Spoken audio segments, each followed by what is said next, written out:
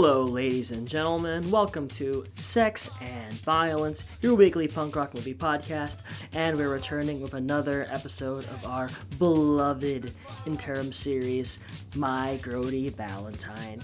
So today we have a wonderful... Oh, I'm Gabriel, by the way. Hi, yeah, I'm one of the hosts of the show. You know me and Ryan Snyder, we do a thing. We'll be back next week, don't worry.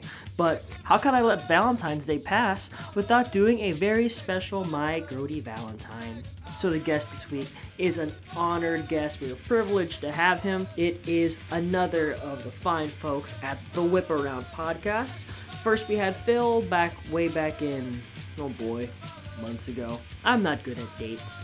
But we have one of the hosts of the show. We have Mr. Sean Hayes.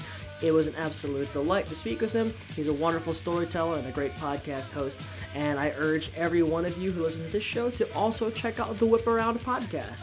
It's a Whip Around with one word, where Sean and Dave Diorio and Phil and Jilly Apsuga talk about the world and politics in a skewed lens of comedy and news. Yeah, I mean, what more is there to say? Listen up, open them ears, and happy Valentine's Day, everyone. Here is Sean Hayes of the Whip Around. All right. Never forgetting that the movie's central plot, the movie's central issue and conflict is that this teen, Caleb, is really drawn to this girl in the group. He really does love her, and that's what develops. But he will not be able to be with her much longer, until he kills someone to actually join this group. And so after failing once just in front of her, they sort of up the ante, and the scene begins where the vampire family, they approach this hillbilly bar. We see them in this absolutely gorgeous shot. You've got to see this for yourself. Anyone who's listening, they come up a rise on foot and are silhouetted against the dark American plains, dark, vast sky. They're backlit like in this smoke, and they're just staring down at this hillbilly bar, and in they come. The door rings, and they're framed again inside this bar, and it's clear here is a force of nature that no place, but certainly not this place, is prepared for. The music on the jukebox is very, prototypical. You barely even hear it anymore, honky-tonk music. But once they're in, it all feels like the tension here is never going to stop rising. Severin, the Bill Paxton character, basically drags Caleb over to the bar, and there's a guy drinking at the bar and a grizzled old bartender, and Severin is offending them both aggressively. Bartender, give me a couple of shots, whatever donkey piss you're shoving down these cocksuckers' throats. Hey! You spilled my drink. Well, why don't you lick it up off the bar, meatball? Why don't you lick it up yourself? Hey, ever tell you the one about Buffalo Bill?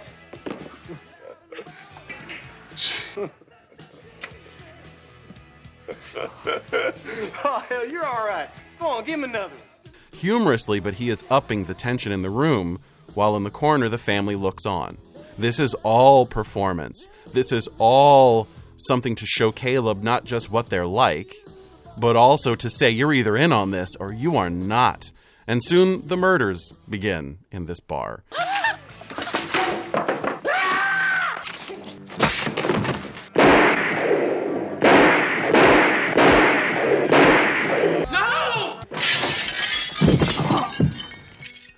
We, the audience, watch this thing swirls around us, and it is the strangest accomplishment that even while their behavior is objectively repellent, they're enjoying themselves in this way that almost you forget that you're supposed to root against them. Yeah, man. I am indeed Sean Hayes, co-host and co-founder of the Whip Around podcast. A news/comedy or comedy/news. They're sort of vipers in a barrel deciding which is which at any given episode. We cover news stories in a way that, number one, we are finding the funny in any kind of news story. It's myself and three others, Phil Laporta, who listeners to Sex and Violence will recognize, I'm sure, Dave Diorio, and Jilly Apsuga. And the four of us are just news comedy fans at large. open and willing to tear things apart. And that's the whip around, baby. So I chose, actually relatively quickly, Near Dark, which is a 1987 Catherine Bigelow directed hybrid, let's call it, Western vampire movie with a sort of sprinkling of horror over here and a tiny bit of love story, tiny bit critical bit of love story. Essentially, it's the story of Caleb. A lot of movie descriptions will call him a cowboy. I disagree. He's this ranch hand. He's a kid. He's a teen in rural Oklahoma who, one of the first things he says in the movie is, wish I may, wish I might, or, wish I might, wish I may, or what the hell ever. He wishes on a star to get the hell out of town. Hell didn't you? Yo, Mama. You wish. Wish I may, wish I might. Wish I was 1,000 miles from here tonight. And that wish is effectively granted when he ends up on this very strange date with this girl he just met who's oddly alluring and strange habits, and she's aloof, and she is just very unusual, and he is inexorably drawn to her. Before you know it, they're out on this little date, and she's spooking the horses, and he's infatuated with her, and, of course, as the viewer knows very quickly, she is not like other girls. Sure haven't met many girls like you. No, you haven't met any girls like me. Sure haven't met any girls like you. No, you sure haven't. He gets nipped and swiftly gets taken in by this family of hers. It's this small clot of vampires who effectively are bandits. If not for the fact that they do drink blood, they would fit anywhere in a Western as a family of bandits on the run. They use guns and knives. It's the if there's anything that's furthest from Twilight, it's this. So the movie really is this triangulation of, here is a guy who can't decide, is he the ranch hand kid and he's a good person? Is he part of this family of violent offenders that he is drawn to? So we see them fill out these backstories, and they feel so intensely, and so it makes sense to the viewer as well why this boy Caleb would be torn between his life with his veterinarian dad and his cute precocious little sister, or this gang with Bill Paxton as Severin, the sort of young man in the vampire family who is by turns cruel and sadistic but funny and someone you kind of want to be close to. You know what I said to you, Mama? You know what I said to her? I said, shh. This isn't gonna hurt.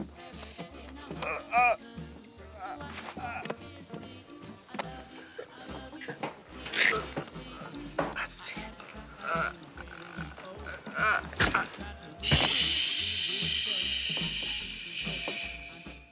And then you've got the vampire parents, which, anyone who's ever seen Aliens will begin to recognize a lot of these actors, but you've got the dad is Jesse, played by Lance Henriksen of Bishop fame from Aliens, and the mom is Jeanette Goldstein, also Vasquez, familiar with Aliens. She's the mom, Diamondback, and seeing their romance.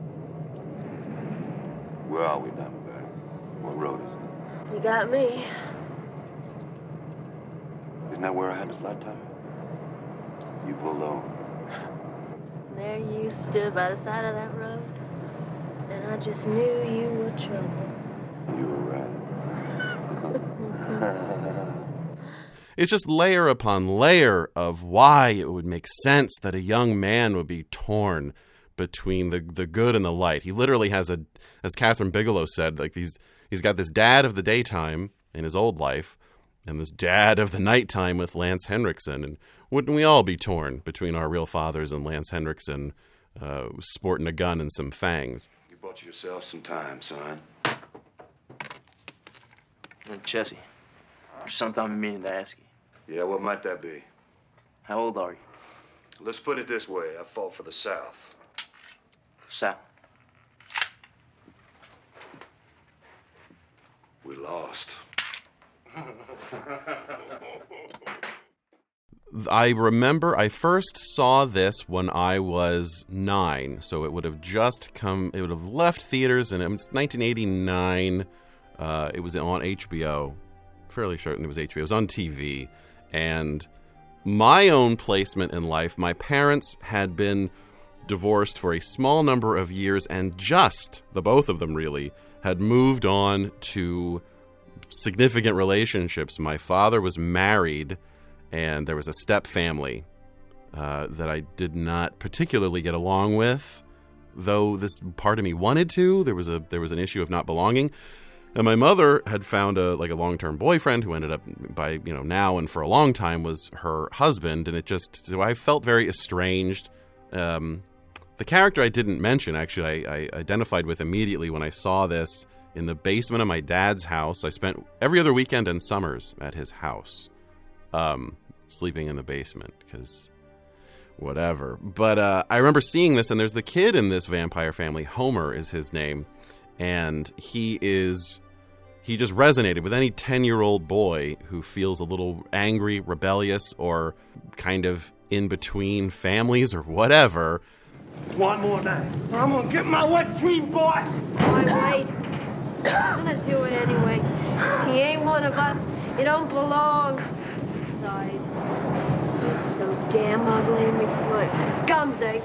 He resonated to me, so I remember watching this movie on HBO, let's say, in 1989, watching, the story I've explained, but also seeing this kid in the vampire family who is obviously, he's upset because he's not the new kid anymore. There's Caleb now. I resonated with that. My step family came with 2 boys older than me and more tough and whatever. They were in their teens when I was 9. And then on my mother's side, the man she's now married with, married to, he had a son. And so I remember resonating with this Homer kid in the movie. So I was watching it as someone who was staying in the basement at my dad's house, not mistreated, but clearly not quite fitting into any of the bedrooms that had now been given out to step family members. Nor did I feel particularly grounded at my mother's back in Lebanon, Pennsylvania, where I usually lived and went to school, where I was, what am I, supposed to be someone's brother now? Am I, what's happening? It's clear that I'm not always welcome with the new man or that son now. So I felt in between things. And so watching this movie, where there is just an element of not belonging and the literal temptations on so many levels of what it would be like to just cut loose and be bad, to just be visceral, to just do whatever you want to do. And I just identify, but anyway, in this hillbilly bar that is essentially the fulcrum scene of the movie, when these vampires show up and just tear the place. I mean, they just terrorize these people in there and feed on them, trying to push Caleb toward finally killing. But anyway, this kid's laying on top of a table. He's doing whatever he's barely paying attention, and he just doesn't give a shit about anything. And I remember, as that my own teen years were beginning to approach, just feeling like I totally understand it. I understand the push and pull between, is it this family or that family that you feel more in tune with? I remember feeling like I totally get why you would be tempted to be with this family where there's a couple that's been a couple for a long time in charge of it. They know what they want to do. They've raised people to do what they want to do. So anyway, I'm seeing this movie, and I knew as I'm watching it, I cannot wait to see this again. Yeah, it was the push-pull of not belonging anywhere fully. And that is so much of what Near Dark is about, that I absolutely got it at this. And then I watched it at age 11, and then I watched it at age 12, and then I watched it at age 13. It never made less sense, It always resonated with me more and more and more. Only in my 30s now, when I watch it, do I see the artistry of the filmmaking to such a high degree. Because Catherine Bigelow does so much of the violence in the movie and the intimacy incredibly well. But the story and the themes, I mean, I was picking up on that. Maybe that was too early, for some people might say. But I was picking up and feeling understood by that movie way back in 89 when I had just become, 2-digit age. By and large, I kept this movie without consciously meaning to, I kept this movie to and for myself. If someone mentioned it, I'd be like, oh, that movie is awesome.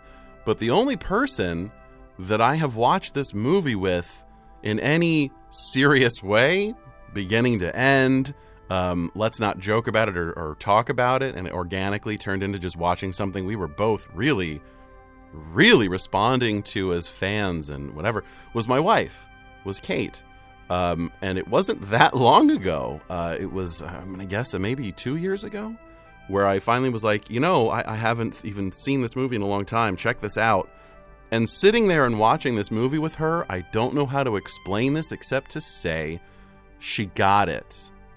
It was clear she didn't wince at the moments where they were trying to express that this family was doing what they do. She seemed to resonate, and we talked about it later, she absolutely did, with the sense that belonging is so difficult sometimes, that sometimes the best thing is to forge a family of your own, because that's a major part of the subtext to a lot of this too. Jesse and Diamondback, this father and mother, have created their own family here. They didn't belong anywhere, and so they started their own thing. I'm not going to cast my wife as someone who doesn't belong everywhere. She likes everybody, and people tend to like her. However, there's that certain level that I think a truly successful relationship begins to take on, and that is it's you and me, and then there's everybody else by varying degrees of distance from you. But Kate and I got to that place, and we've since started a family. But I think anybody who's a tight relationship has these signs that they're with someone that shares their sensibilities, and then they will start a family, in a sense, because no one's ever going to get them as much as that other person. Well, that's what I found when I shared this with Kate, and I got to think that's part of the reason why I wasn't going around sharing it with a whole lot of other people, certainly not sitting there in reverent silence while the movie played, and then eagerly and excitedly talking about it multiple times afterwards. But I feel like this movie, speaks to who I was as a kid and who I've, in a sense, always been, because that 10-year-old angsty me, didn't just evaporate. He merely grew and got hairier and had more sophisticated ways of explaining how he felt about things. But so he was always around. My wife has accepted that part of me too. And in watching this movie, I could see it through blood spray, through violent explosions and charred flesh, gnarled, exploding, fiery vampire flesh in the sun, gripping the steering wheel.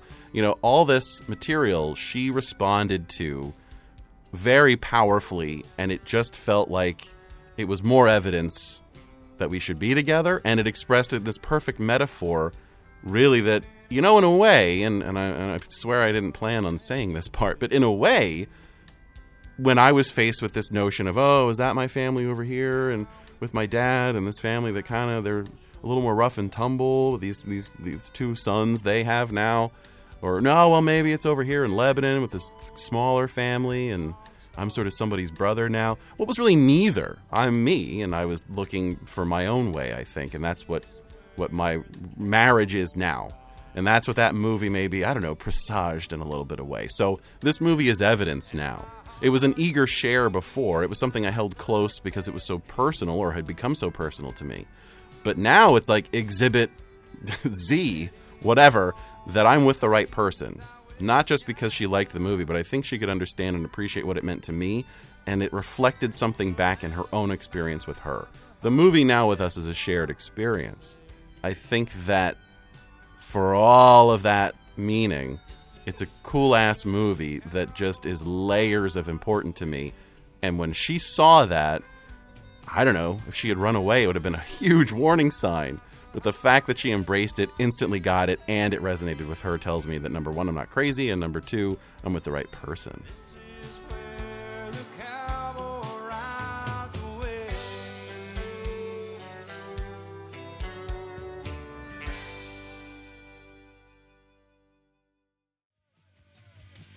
That was fun, wasn't it? Thank you very much to Sean Hayes once again for sharing that story. I watched the movie in preparation of editing this clip, and damn, he did not oversell it. This movie is a doozy. Great one. You gotta check it out. I mean, check out all of Catherine Bigelow's movies. She's just the best. I mean, Point Break? I mean, come on. So, Ryan and I will be back next week. We'll be doing, I believe, Bong Joon-ho's 2006 film, The Host? Yeah, me and dates, not a thing. But I've been teasing that one for a while. Very excited to do it. As always, please subscribe to our show. Write us a review, if you please. We absolutely need your reviews more than anything. Give us a few stars. Write down what you like about the show. What you don't like about the show. Tell me to shut up. That's fine. I'm all about it. I can take it. I'm a big boy. Please don't tell me to shut up. It's fine, whatever. I don't care. We're still running our contest. I'll be posting more pictures for it. Where T_Martis, he made for us a custom Warriors poster. So please, write to us, message us on the Instagram at Sex and Violence Pod, or message us at Top Gallant Radio on Twitter. So please come at us, discuss with us. We would love to give you this free poster because it's fucking beautiful. You can follow me on Instagram at BabyMara of 5As. You can follow Ryan at Tango Like Cash. And please listen to other Top Gallant radio shows, Slow Readers, where Daniel Reichel and I discuss literature and nothing. One last thank you to Sean Hayes. Don't forget to check out the Whip Around podcast. Comes out every Wednesday. Whip Around Wednesdays, everybody. Follow them on social media at The Whip Around on the Instagram, and also the Whip Around podcast on Facebook. Give them some love, give them a shout out, write them a review as well, give them all the stars, because Sean and co deserve it. Thanks for listening, and see you next time. Love you, bye.